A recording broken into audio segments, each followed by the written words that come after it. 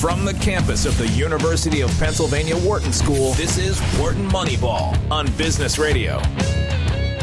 Welcome to Wharton Moneyball. Welcome to a full hour of sports analytics here on SiriusXM, coming to you Tuesday morning, a few hours before our normal recording time. The show will go up Wednesday morning on SiriusXM, be replayed a few times over the course of the week. We'll also get the podcast up on Wednesday. This is Cade Massey hosting this week with the whole crew.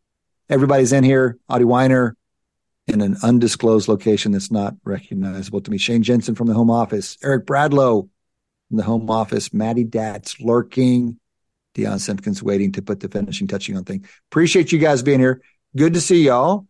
We have a great guest and a long time with the guest, Seth Partnow, basketball analyst, football data builder, baseball observer. We covered a lot of ground with Seth, but especially NBA. Early in the season, we had a great spin around the NBA, but we spent a lot of time with him. So we have a short first half here.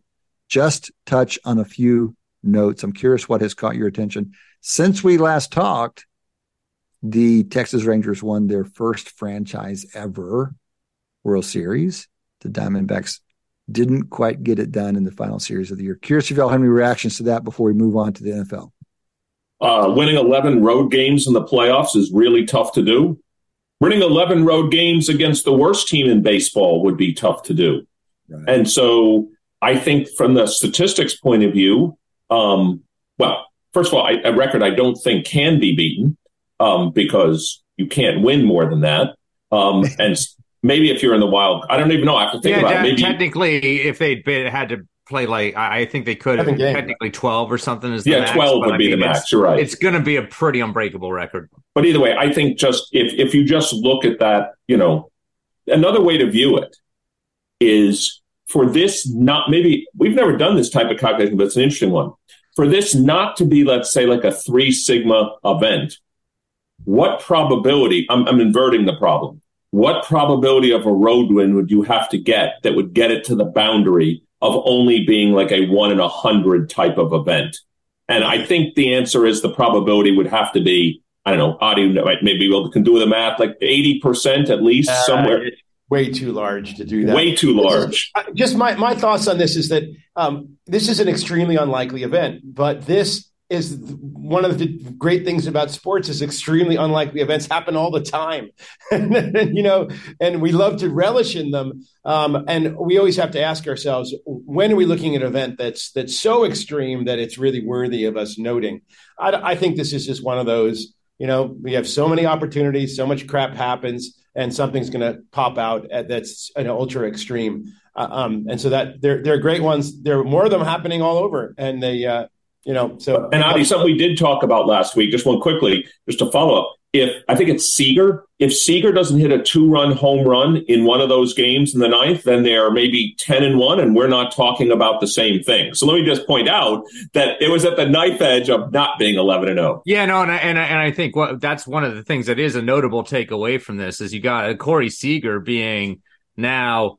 There's only 4 people in all of baseball that are 2-time World Series MVP, and I think he's the only one that's done it with both the National League and American League teams. So definitely kind of notable playoff performance. The guy's already, building, a really great career, but to have all this kind of amazing playoff performance in the first half of it is, But also, Shane, we have a manager, Bruce Bochy, who's now got 4 wins with 2 different teams. Yep. And also who's got a losing record in the regular season. So, no, I'm just saying I will be seeing Bruce Bochy at Cooperstown. I should be. Of course I should. Yeah, he'll make the Hall of Fame, no doubt. All right, guys. Well, we've got a long off season on the baseball front, an interesting off season, especially with Tani. We saw a baseball move last night with a surprising baseball move by the Cubs. We'll talk a little bit about that with Seth being up there in Milwaukee country. But let's shift to football. College football we'll set aside for this week. We've got just a few weeks left. It's amazing. We're 10 weeks in already.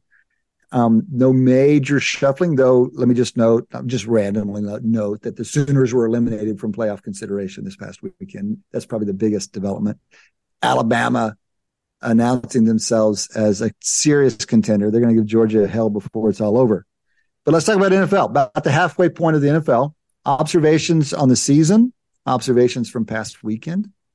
Well, I think C.J. Stroud is worth noting, just kind of in terms of standout performance, both like this last week and just his rookie season in general. I mean, his game, this on Sunday, 470 yards, 5 touchdowns. That's obviously just incredible overall, never mind a rookie. And I mean, his pace for the year is I mean, he's obviously leading the rookie of the year kind of discussion now. I mean, he's kind of, playing sort of, I mean, probably not sustainable, but almost MVP. No, Shane, if you had watched the game, I'll make the same analogy I just made to Corey Seager. He had 1 touchdown pass, and the other 4, he burned Carlton Davis's rear. So let me just comment that it was one Bucs quarterback who got burned 4 times. It's not like they were, Bucs. He wasn't playing a bad team. I mean, the Bucs defense. No, not a bad team. I'm just commenting. He did burn the same player 4 times, but okay. Yeah. So he's smart. What I'm hearing is he's smart. Exactly. Can I take the other end of that? Because one of the things you're talking about here with Stroud is just a couple starts, and we're convinced he's a superstar. How many horrible starts does the Jets quarterback have to have before you're convinced he's awful? Well, I mean, 3 or 4 seasons worth now, right? I mean, what the hell? There's a real body of knowledge on Zach Wilson. No, I have to say, Cade, you made an observation. We were chatting about it during the game that it's this bias about picking first in the draft or high in whether you're high draft. Was it a first draft pick? No, it wasn't. It was the second, third. Number 2. They traded up, number 2. Right, and so when you put so much kind of psychological capital into something, my God, your mind just wants to grab onto it forever. I know that we've noticed it all the time. I mean, you give first round draft picks so much more rope from which to hang themselves across sports, and we just keep sticking it. And I know the Jets invested in Aaron Rodgers, and it was fun to see him on the sidelines. But, man, it just looks terrible to go game after game with such an awful quarterback. Yeah, and Matty Datz points out that Josh Dobbs moving from Arizona to Minnesota and starting without a practice snap and winning just kind of rubs salt in that wound. I just want to note that it's not just an observation that teams overstay with their high draft picks. It's been studied academically. It was an early paper on sunk cost fallacy, people attending to sunk costs when they shouldn't. And then some serious econometrician types came in behind that paper and did a more rigorous version. And they did it in the NBA. They showed that the draft pick, where the guy was drafted mattered. And they tried to separate from priors. It's tough to separate from priors, but it looks like irrational persistence of commitment to those guys. One other thing, one other thing about trajectories, we could also make an easy argument. I'd love everybody else's thought. Of all the sports, you could argue that football, it's really hard to come back from a bad start to your career. So even if Zach Wilson has the potential, is there really ever going to be the opportunity now for him to demonstrate it? So I'm just saying, I think football's extremely hard to have like a downward slope and then a big resurgence. Yeah, I mean, Geno Smith stands out right now as the only would be a good counter example, but I agree it's tough. I mean, certainly Zach Wilson's next stop along the way is going to be in a backup role, I think, somewhere, maybe even if somebody takes him, but it will be a long climb back up if he still does that. Yeah. Well, I'm sympathetic as you say it, but then it does strike me that some guys, there are lots of exceptions beyond Geno Smith. So Sam Darnold, how many lives is Sam Darnold going to get in the NFL? Just speaking of Zach Wilson's predecessor with the Jets. And when is Sam Darnold getting up? Yeah, I mean, I'm not sure that requires he be good. That's kind of more. That's my comment. Mayfield, you could sort of say maybe is a better example of one that's at least shown the potential, to kind of. I think Sam Darnold still keeps getting chances because of that same sunk cost. That's he was a number 3 pick or whatever. Let's take another. He gets more coin flips to try, basically based on his draft slot. Yeah. All right. What about league wide or team level? Are y'all buying the Ravens? Well, I think it's interesting that if the playoffs ended today, all 4 of the AFC North teams would be in there. There's so that's pretty amazing. That they're basically all 3 of the non-division winning, the non-Ravens teams are all 3 of the wild card teams currently slotted for the playoffs. Right. And Bengals seem to be coming after a slow start. Yes. The Bengals are the scariest one. Non-Ravens category. The Ravens look amazing. And the Steelers just keep on getting it done somehow. Mike Tomlin just wins games. That's all. They're not. I mean, again, he's a great coach, but they're not good. So I mean, they may make the playoffs, maybe, but I think I agree. I think he's doing a remarkable job with that squad being 5-3, and they could win 10. We know right now it'd be hard to predict him having a losing record this season. I don't see how you. No, yeah, I mean, but I agree.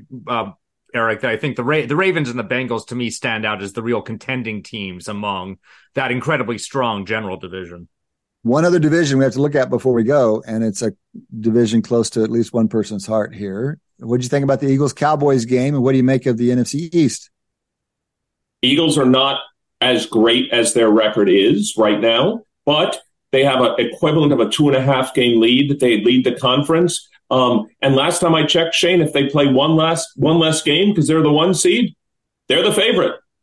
Yeah. Oh yeah, no, I mean that being driver's seat for that number 1 seed and being it by yeah, I mean they've built some wiggle room in. I mean last year I think they built in some wiggle room and needed all of that wiggle room at the end of the season, so it's not worth getting complacent. But obviously they look to be the class of the league right now.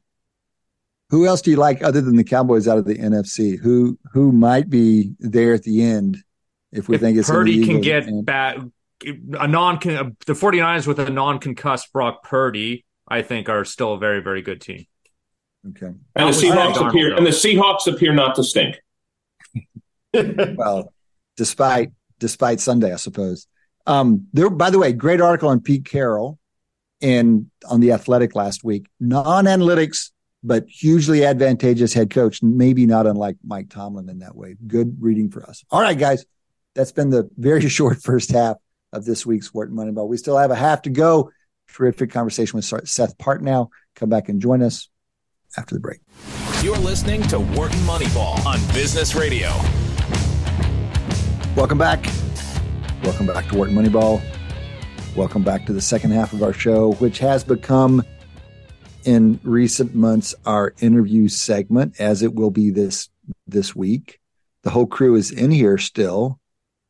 Audie Weiner's here, Shane Jensen's here, Eric Bradlow's here. This is Cade Massey. And our guest is a frequent guest of the show, a favorite of the show, and a go-to resource for all matters basketball. Seth Partnow is joining us. Seth is currently the director of North American sports at StatsBomb, which really got its start in the soccer world, but they're entering the bold world of North American football analytics. But Seth's got a background in basketball. He's got a great book called The Mid-Range Theory, book out maybe 2 years ago. Is it 2022? Release. Before that, Seth was director of basketball research for the Milwaukee Bucks. He's still up in the Milwaukee area. Good morning to you. We're recording on usually Tuesday morning. Good morning, Seth. Thanks for being with us. Yeah, great to be here. Great to be here with all four of you. I think it's been a long time since I've been here with the whole crew. Well, we tend to have a group of us, but not all that often four. So glad we have it for you. Good turnout for you. We are, these guys are kind of baseball nuts, but they real close behind that is football. And so this time of year, we're a little spun up on the football world. We are approaching, we're really in the home stretch in college football, mid-season, NFL. And yet basketball started. These teams have played some games. We've seen some things. There are some storylines already. We figured it was time to talk to you to find out what your early impressions are of the NBA as you look around. What's got your attention so far in the NBA, Seth? Oh, we're not going to even talk about NCAAs, which kicked off last night. We're going to focus on NBA. What's your impression on the NBA side? So three things jump out so far. One, the Nuggets have sort of picked up right where they left off. Sometimes you see a championship hangover. The Nuggets are like, this is fun. Playing this way is fun. We're going to keep playing this way, and we're just going to smash people, and we're going to keep doing that. And it's interesting. I mean, this is not, obviously I'm more in the stat area, but it's the number of different players that have, played different ways and maybe had bigger roles in other teams that are like, hey, these are going to be the most fun years of my career because we're really good. I get to play with that guy. And we're going to win it. We're going to win another championship. And so on some level, that's edifying to see players grow into and accept like being the best version of themselves for the kind of the good of the whole. That's one. A couple couple follow-ups on that. Can you give us an example of a player in the Nugget system that you're thinking about when you're talking about adapting to a different role? Well, I would say both their starting forwards in Aaron Gordon and Michael Porter Jr. Porter Jr. has had a reputation of being kind of a conscienceless gunner, but really starting over the last couple of years, has really kind of accepted a role as a third, fourth option, and really starting last year, has improved his defense to the point where at one point, in the early Jokic playoff runs, he was the target. And I would say there were games in the playoffs last season where he'd say Michael Porter Jr. played pretty well. He didn't make shots, but he played pretty well. And that's something that was not something you would have ever said about him before then. And the other one's Aaron Gordon, who has flirted with being the main guy on some Orlando teams and has now sort of really molded into being one of the elite role player kind of Swiss Army knife players in the league. And he's one of the ones who's been most vocal about, hey, I've been a primary option on a bad team. This is so much better. So Seth, let me just ask you, I think I saw something last night that Jamal Murray is injured. And I don't know how serious the injury is. Did you read about that? I think he definitely didn't finish the game yesterday. He tweaked a hamstring. Okay, so it's not seen as something long run. But let me ask you a question. Is there ever a point, it's obviously way too early, but let's imagine he's out for a couple of weeks, and maybe the Nuggets only win 60% of their games instead of 80% of their games when he's out. Is there ever a point, do you think, where a team will say, look, we could rush Jamal Murray back and get the number 1 or 2 seed, or who cares? We know who we're going to be come playoff time. Why would we bother expending this energy on an already too long NBA regular season? I'd love to hear your thoughts about that. I think that that a team at the Nuggets level who know they're going to be in the playoffs, know they're going to be a decent seed, know their season is going to be judged on May and June. I think that the pattern in practice across the league for the last decade or more has been to be judicious with it. Is getting him back 10 days early worth a win or two? Maybe. Is that worth the risk of compromising the rest of the season and having him be healthy, full strength at the playoffs? Not remotely. Mm-hmm. Mm-hmm.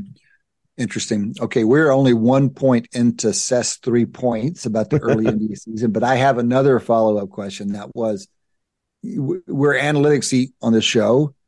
If you were to come up with measurements that captured what's different about this Nugget system, you quoted players, you paraphrased players as saying, I'm going to adapt a different role here because it's just more fun. You might just say they're winning. So great. Winning covers a lot of ills. We know that. But the system, playing in a system like they have with the guy that they have and the way he assists, how would you operationalize capturing what they're doing that's different? If you were going to measure that team's style of play that tried to capture the reason it's fun for these guys, how would you do that? That's a great question. I mean, I think you would start to look at some sort of shot type data, some play type data. How much are they playing in isolation?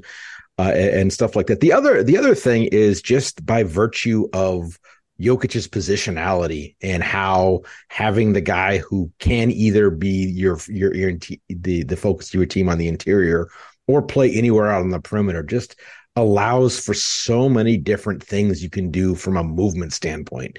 They're a team that uses cuts along the baseline very well, and that becomes much easier. Not to dive too deep into the X's and O's, but if your center can lift and play at the elbows, play at the top of the key, all of a sudden, all the clutter that's kind of off and around the basket, especially with a player like Jokic that you have to come out and guard, that creates space for Porter Jr. and Aaron Gordon to oh, my guy's asleep. I'm just going to run to the rim, and I know this guy's going to hit me, even if he's looking 180 degrees in the other direction, seemingly. So let me just say 2 metrics, actually, I've seen on this, and you tell me whether go back to your Bucks days or just think whether this would be valuable. One I've seen is when someone has a high expected score for taking a shot, do they actually get the ball? The other I've seen is based on spacing, which is, when a player is open, does a player get the ball? And so that would make me, like, I may not get a lot of chances, but when I'm open and I hustle, I'd like the ball. And so I've actually seen some data that suggests the Nuggets are excellent on those two metrics. But I don't know if you have any thoughts, or when you were with the Bucks, maybe you guys didn't have spatial data back then, but wouldn't that be useful for that purpose, if not others? Eric, is this a little bit like, real quickly, just to clarify, is this a little bit like, does the quarterback find the right guy to pass it to? Which we've only begun to analyze. Okay, very good. Seth. And Seth's even. Yeah, by the way, for our listeners on here on SiriusXM, I was nodding yes. I haven't actually done those studies, but it's been something I've been very interested in looking at. I actually think I remember asking Adi about something along these lines a couple of years ago. The data at that point was difficult enough to work with that I never really got anywhere with it. You had some good ideas, and it was, I think it was based on some research that Samir Deshpande had done, and he recommended I talk to you about it. So yeah, I think so. And it's also the flip side of that is some things I have studied is there are particular actions on the floor. This is kind of like, the equivalent in football is a receiver who will, run hard on a go route every time, even though the play isn't coming to them. There are certain cuts you can make on a basketball floor that create defensive movement, that open other people up, but you might not get the ball a lot. The best example of this is using the tracking data. A center who or a big man who sets a screen and dives hard to the rim might get the ball 1 in 8, 1 in 10 times he does that. But committing to doing it hard every time, even though I'm not getting the ball, has value. And so on a team, I have to think that on a team where those times that I'm open, I am getting it, makes it easier to commit to making that play every time, even though you're not going to be open most of the time. That makes a lot of sense. That's helpful. All right, let's let you move to your second observation about the early NBA season. Beyond the Nuggets picking up where they left off. Victor Wembanyama is for absolute real. I think that's, I think we talked about him some last time I was on the show, but I had high expectations for him, and defensively it hasn't quite come together yet for the Spurs, but that's as much a function of them being a young team with I think players playing out of position at times. But in terms of his skill level, his ability to impact the game in so many different ways, it's oh boy, this is going to be a problem for a lot of people for a long time if he stays healthy. So Seth, my middle son Zach, who does a lot of work in analytics, studied with Adi, got trained in it. He made a statement the other day that I'd just love your opinion whether you think this is a heretical statement. He thinks the Sixers should have traded Joel Embiid for the number 1 pick to get Wembanyama. He's that good in his opinion. And Embiid has a history of injury. Embiid is now 28 years old. How many more years does he have at the level he's playing? The Sixers are not near. Maybe this is one of your other observations. The Sixers aren't one of the elite teams, and therefore you're going to get 3 more good years of Embiid when the team is going to maybe should trust the process again. I'd love your thoughts on, is he that level? The Sixers have had a fantastic start to the season. I think. Well, wait until let's see what happens tomorrow night when they play the Celtics. Let's see what happens when they play your old team, the Bucks. Let's see what happens when they play the Nuggets. They haven't had the most robust schedule, but they're playing really well. Embiid is playing at that level. Tyrese Maxey's playing at an all-star level. Kelly Oubre looks like one of the signings of the offseason. He was a player who sat around and had to take a minimum contract basically.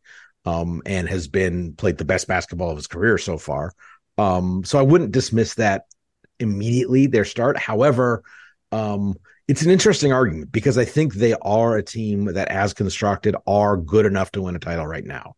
I don't think that they are one of the top 3 or 4 favorites, but they have significant title equity this year. And do you trade that now for the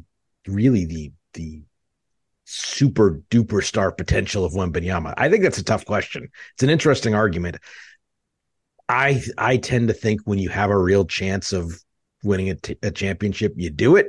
So I would say no to that for now, but it wouldn't, if the Sixers had started, 2-5 and looked like they were short on talent after kind of the Harden situation played out, I would take a long, hard think about it if it was hypothetically offered. Mm-hmm. Mm-hmm. Well, on Wembanyama, he's so young. And I was thinking about this with Jokic earlier, that Jokic seems to be the best player in the league right now. Is this the way we feel about it? But he's like, how many? Last year was maybe his 8th season or so, something like that. What's the development curve of basketball players in general? And there may be important variations, but in general, what's the development curve? When do we expect them to peak? Because it's interesting to me that Jokic kept seemingly get better. Now, he has to get the right pieces around him. Coaches have to figure out how to use him. All that stuff is part of it. But if we take Jokic as like one example, then try to apply it to Wembanyama, my God, I mean, the guy's a teenager. He's already doing things that other people aren't doing. And yet he's probably got, 8 years of development in front of him or some crazy thing. How do you think about development curves in NBA? And what does it mean for a guy like that? So I think development curves are kind of a misnomer. I think it's, if you aggregate across, the 300 top prospects, it's going to look like a curve. In general, players have much more very discrete kind of step change levels of improvement. You talked about Jokic gradually getting better. I don't actually think so. I think he got sort of coming out of the bubble playoffs.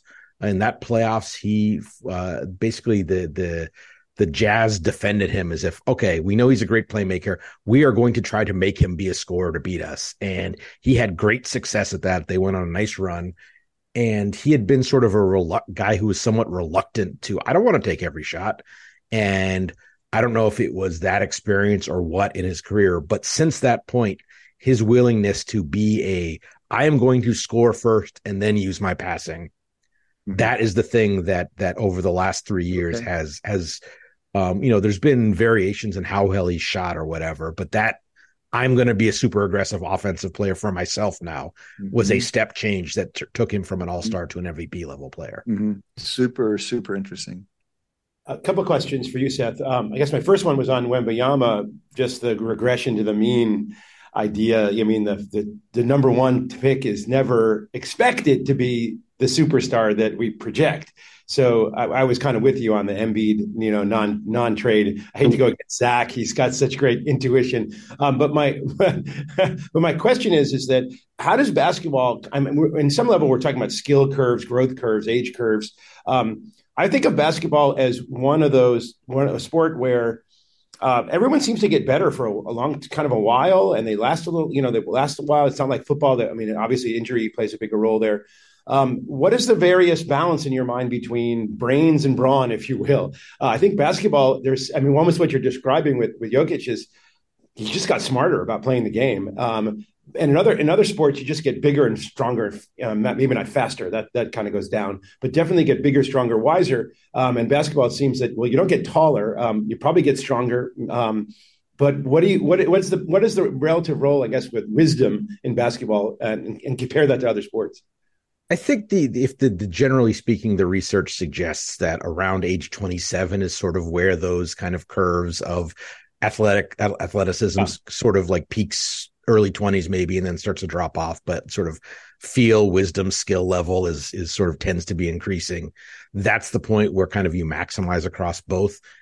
In general, I think that we've seen is certainly this generation of kind of superstars, for whatever reason, be it advances in training or just the nature of kind of how a superstar driven sport like basketball can mold a team around a particular player as they change their game. We've obviously seen LeBron be that level. I think he's the last couple of years, or maybe the first two, where he's sort of maybe not a top 5 player, now a top 10, top 15 player, but still it's into his late 30s. Steph Curry is on the short list of players who could still be the best player in the league. I think the general consensus would be Jokic, Giannis, Steph as that's the argument you can have. And he's well into his mid late 30s as well. So there are outliers who can kind of push it back. And I think that Jokic, I know you were talking about Wembanyama, but Jokic, because of how much of his sort of physicality and vision is key to his greatness as opposed to sort of explosiveness.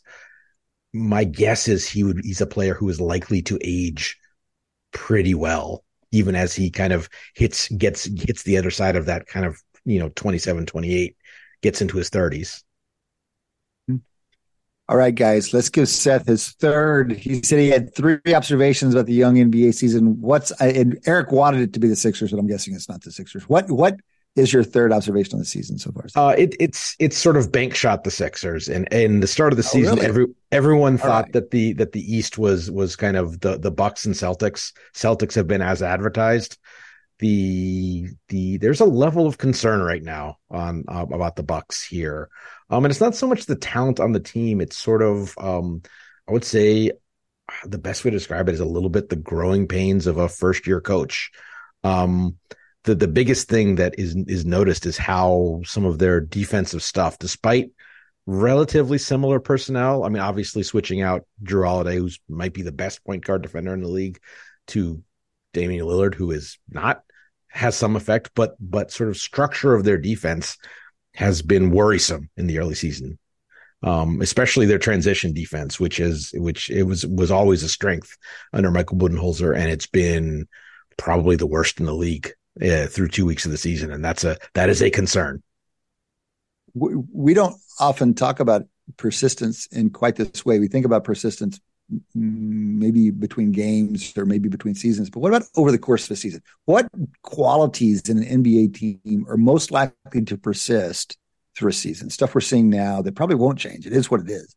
Versus what qualities of a team actually do evolve most? What are most malleable? So obviously I'm coming from this, like, can they fix this? We went in with such high expectations. That Lillard trade got so much attention.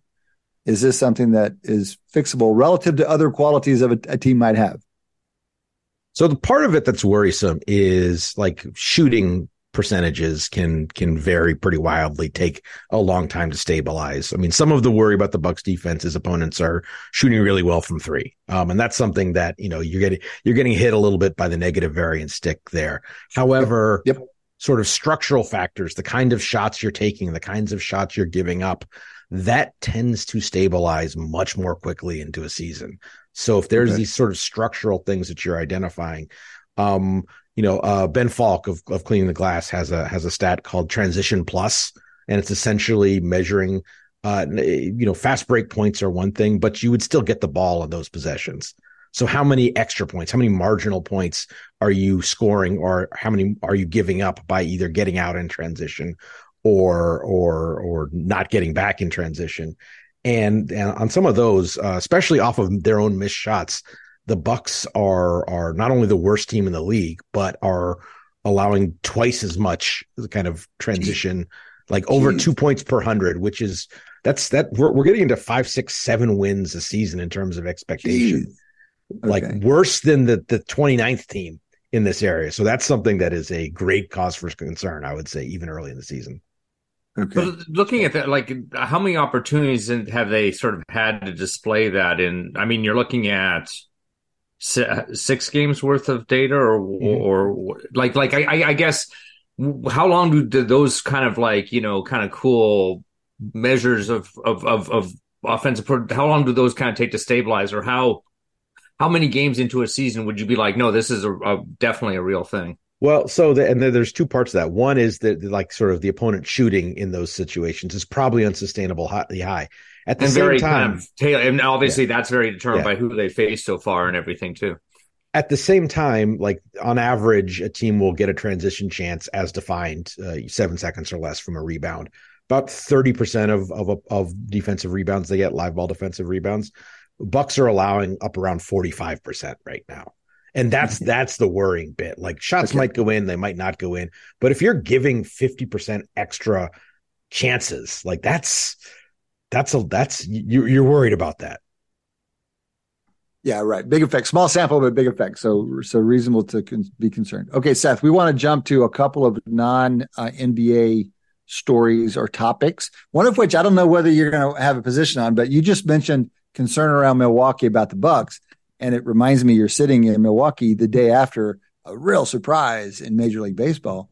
Do you have positions on Major League Baseball? Are you a Brewers guy? Are your people Brewers people? Craig Counsell stolen by division rival Chicago Cubs yesterday.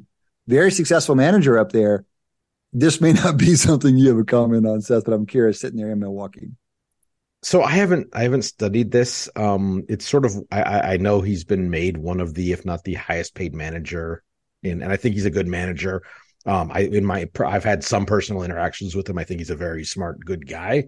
How much is a baseball manager worth?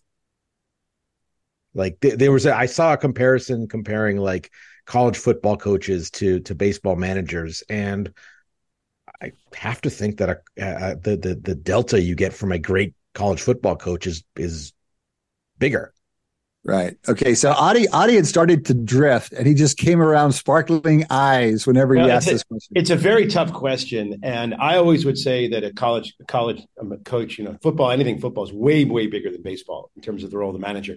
The old days, I'm talking like Billy Martin, they were the general managers too. So they had way more authority, much more value than in today's world where it's just not done that way anymore. The manager is the team leader, the lineup maker, and just sort of the face of the team. You're getting in the way of the narrative from the Rangers World Series. Bruce Bochy, man, fourth World Series. He's the difference maker. Come on. I'm about to tell a story I'm about to walk away from that. Some of my insiders who work for baseball teams have remarked now that they're there, they are shocked by how valuable the manager is. And just, they can't quantify it. And it's really awful because they quantify everything, right? But they're just blown away about how the good manager is able to get the best out of their players. And I think that's the part that makes it kind of difficult. My kind of reaction to that was I think most of where to the extent that they make a difference, I think most managers don't make a difference. There's not much of an effect size, but when there is a real effect size, it's this kind of intangible ability that some people seem to, consistently have to get the best out of their players or get them, within game decision. Seth. I'm wondering how much of that is, we were talking about sort of the general manager versus manager. I think that these teams are constructed to be used a certain way. I mean, obviously you can use the Moneyball example of, don't start Pena at first base. And how much of what you're talking about, Shane, is kind of the ability to execute on that vision of how this team should work, putting players in the right spots, whether it's lineup, whether it's defensive positioning, whether it's pitching and bullpen usage. Just sort of, we're all on the same page and we're kind of using this team in the best way possible. And I think that just sort of being good to work with has to matter in that regard. Yeah, I mean, I think that is a fascinating thing. You point to kind of like organizational, like within organization, almost consistency of vision. Yep. It's something I'm fascinated with as a Boston Red Sox fan and seeing a very real lack of that over the years. I'm sure our Yankee colleagues would agree. Like not having that consistent organizational kind of vision seems to really be, hold a lot of teams back, even if they throw resources at, kind of the usual resources at the problem. I think that's a major issue across sports in general. Adi. Yeah. So interestingly enough, we had our big Wharton sports business conference this past Friday, and we had actually an analytics panel. And one of the questions that our latest Wharton sports analytics fellow, which is Paul Sabin, asked of our panelists was, what is what's coming up what has made the biggest impact across your sports? And we had 4 sports represented. I will sad to say basketball was not one of them. But Ani from the Philadelphia Phillies said something striking to me.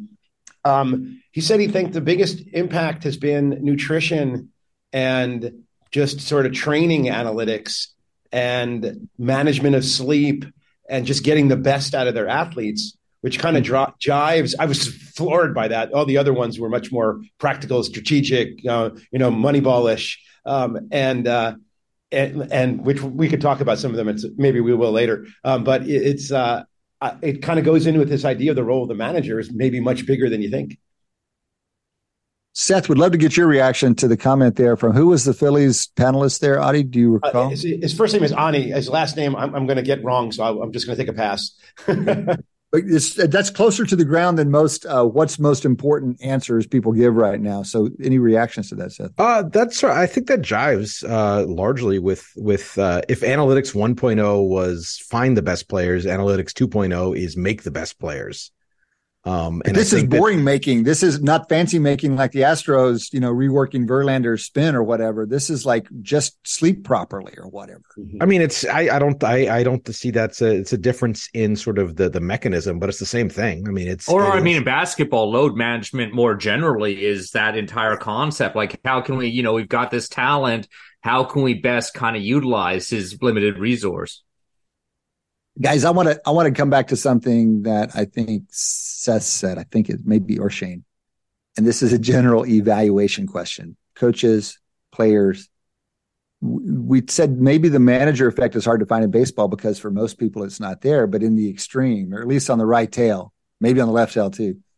How often are we in analytics able to identify effects that are only manifest in the tails? And might that not be the case for many of the things that lore says matters, and yet analytics has a hard time identifying? And how could we find such a thing? How can we reliably identify a managerial effect that's only manifest in the top whatever? I don't know, name it, 5%. I think that's always been a blind spot across analytics, frankly, is that I suspect this exists. I don't know how to measure it. And it becomes very easy to sort of either claim it doesn't matter or because I can't find proof of it because I don't know how to look for it yet, or to sort of forget that you're forgetting something. And I think a lot of sort of the mistakes that have been made. I mean, I think you guys are all baseball people. Before robot umpires, the pitch framing thing was like catchers didn't matter. And then, oh, wait, catchers are the most important aside from maybe shortstops. And that was sort of a just figuring out how to properly measure a thing that we long suspected exists. And I think that there is, across a number of dimensions, there are things that we know, the people, we tend to pay attention to the things we can see from coaches. But the stuff that happens where, the team is certainly in a sport like basketball, 75-80% of a coach's impact is, does the team play smart? Does the team play together? Does it play hard? Yeah. Those things happen. The X's and O's are cherries on top of that, but you do those things, you're ahead of the curve already. Yeah. Seth, I agree with everything you said. I'm pushing on something I think is a little different. And that is whenever it's only in the tails, we don't have great methodologies for identifying effects that are reliably there, but only in the extreme. I think about it. I've always thought about it within football about tight ends. If you look at the average tight end, quality doesn't matter a whole lot. But the extreme right tail of tight ends are complete game changers. At least seems to be a hypothesis. We don't have good at least I haven't seen much good analytics in any sport for any positions for identifying effects like that. And so I'm curious to you analytics folks that I'm talking to here. Am I right about that? Can we make progress? What would be the right way? What would be the right way to go? Adi's saying extreme value distributions are needed. What in the world is extreme value distribution? Extreme value distributions is how you deal with modeling events that are out of the extreme. So we do so much of our inference around the thick part of the distribution, and where you're talking about is in the tails, and the tails can look extremely different. Despite the fact that the fat part can look the same, and that's the sort of the mathematical approach. But the problem with them is they're model driven, right? So if you don't have a physical way to kind of get at those tails, you're just guessing.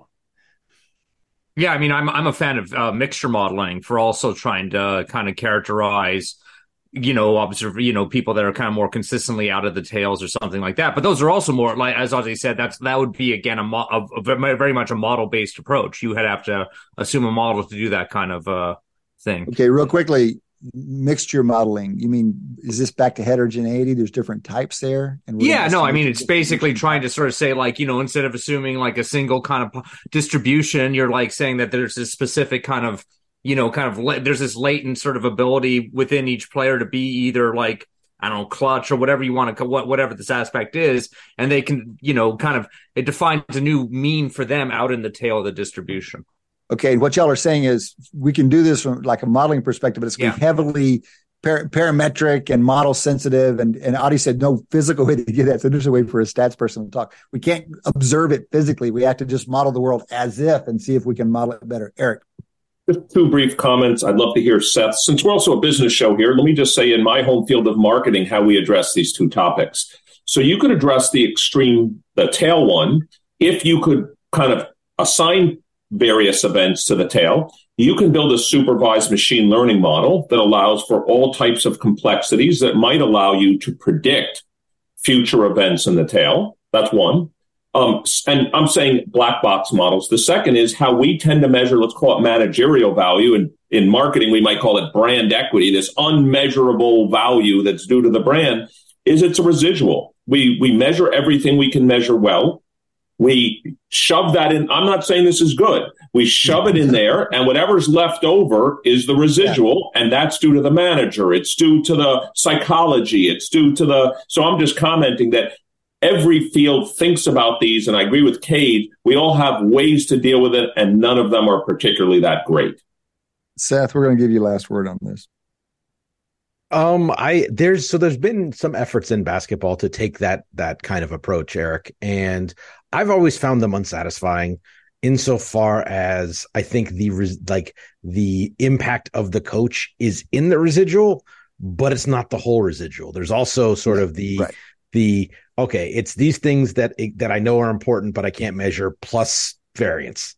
And we don't know exactly where one ends and one begins. And just from sort of it's something at StatsBomb, it's as a soccer company, it's called the Messi test. It's like you do all right, I have an XG model or an attacking value model. Does Messi come out on top? All right, it's a good start. Yeah, right. And so you do the Messi, and it would be like, well, why is this would be sort of this was like kind of mid-aughts kind of, and it would be some of these, like Greg Popovich would continually come out like below median on these. And it's like, okay, no, that's the model. That's not not reflecting anything real, I don't think. That's great. That's nice that you have such a clear test in a couple of areas anyway. Seth, we've taken far more time than we expected to, but we wanted to hear a little bit about your football product. Seth has led StatsBomb's move into North America, which is principally football right now. And you guys are making some data available publicly that is interesting, right? So can you tell us a little bit about what's going on? StatsBomb, North American football. StatsBomb coming from soccer and especially European soccer. So we've developed a pretty robust data set on football, in many ways mirroring some of what comes out of the NGS data for the NFL, and tried to bring some of that to the college realm. Well, obviously you can't get a systemized set of wearables across 130 whatever FBS teams.